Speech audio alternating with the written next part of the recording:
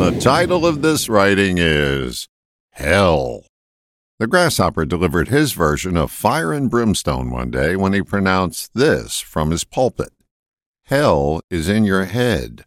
I don't think he was referring to the concept of hell being made up. It felt more real than that. My best guess is he meant you're actually in hell when you're caught up in your thoughts. We create a living hell every time we get ensnared in a fiery debate inside our head. If hell is constant friction and gnashing of teeth, I can think of nothing that resembles that more than the flames we fan inside our mind.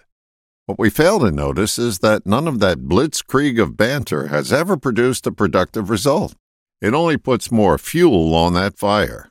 That's hell.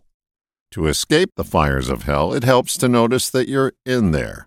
Once you notice that you're creating and fueling the agony, you can choose to grab a nearby seat, perhaps in limbo, and just observe the raging fire of vitriolic rhetoric. It's actually quite entertaining when you watch and don't participate.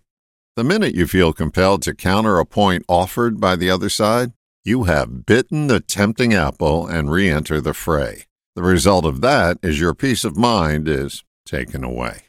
Observing your mind at work is a one-way ticket out of hell.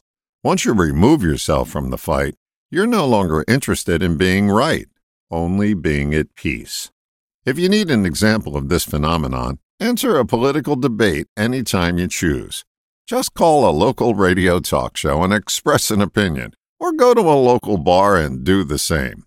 Before too long, you'll be embroiled in a debate that has no end. That's exactly what you do when you saddle up to the bar stool in your mind. Like anything else, the devil is in the details. Once you get caught up in the details, you lose sight of the bigger picture, namely that you have the ability, through observation, to leave this pit behind.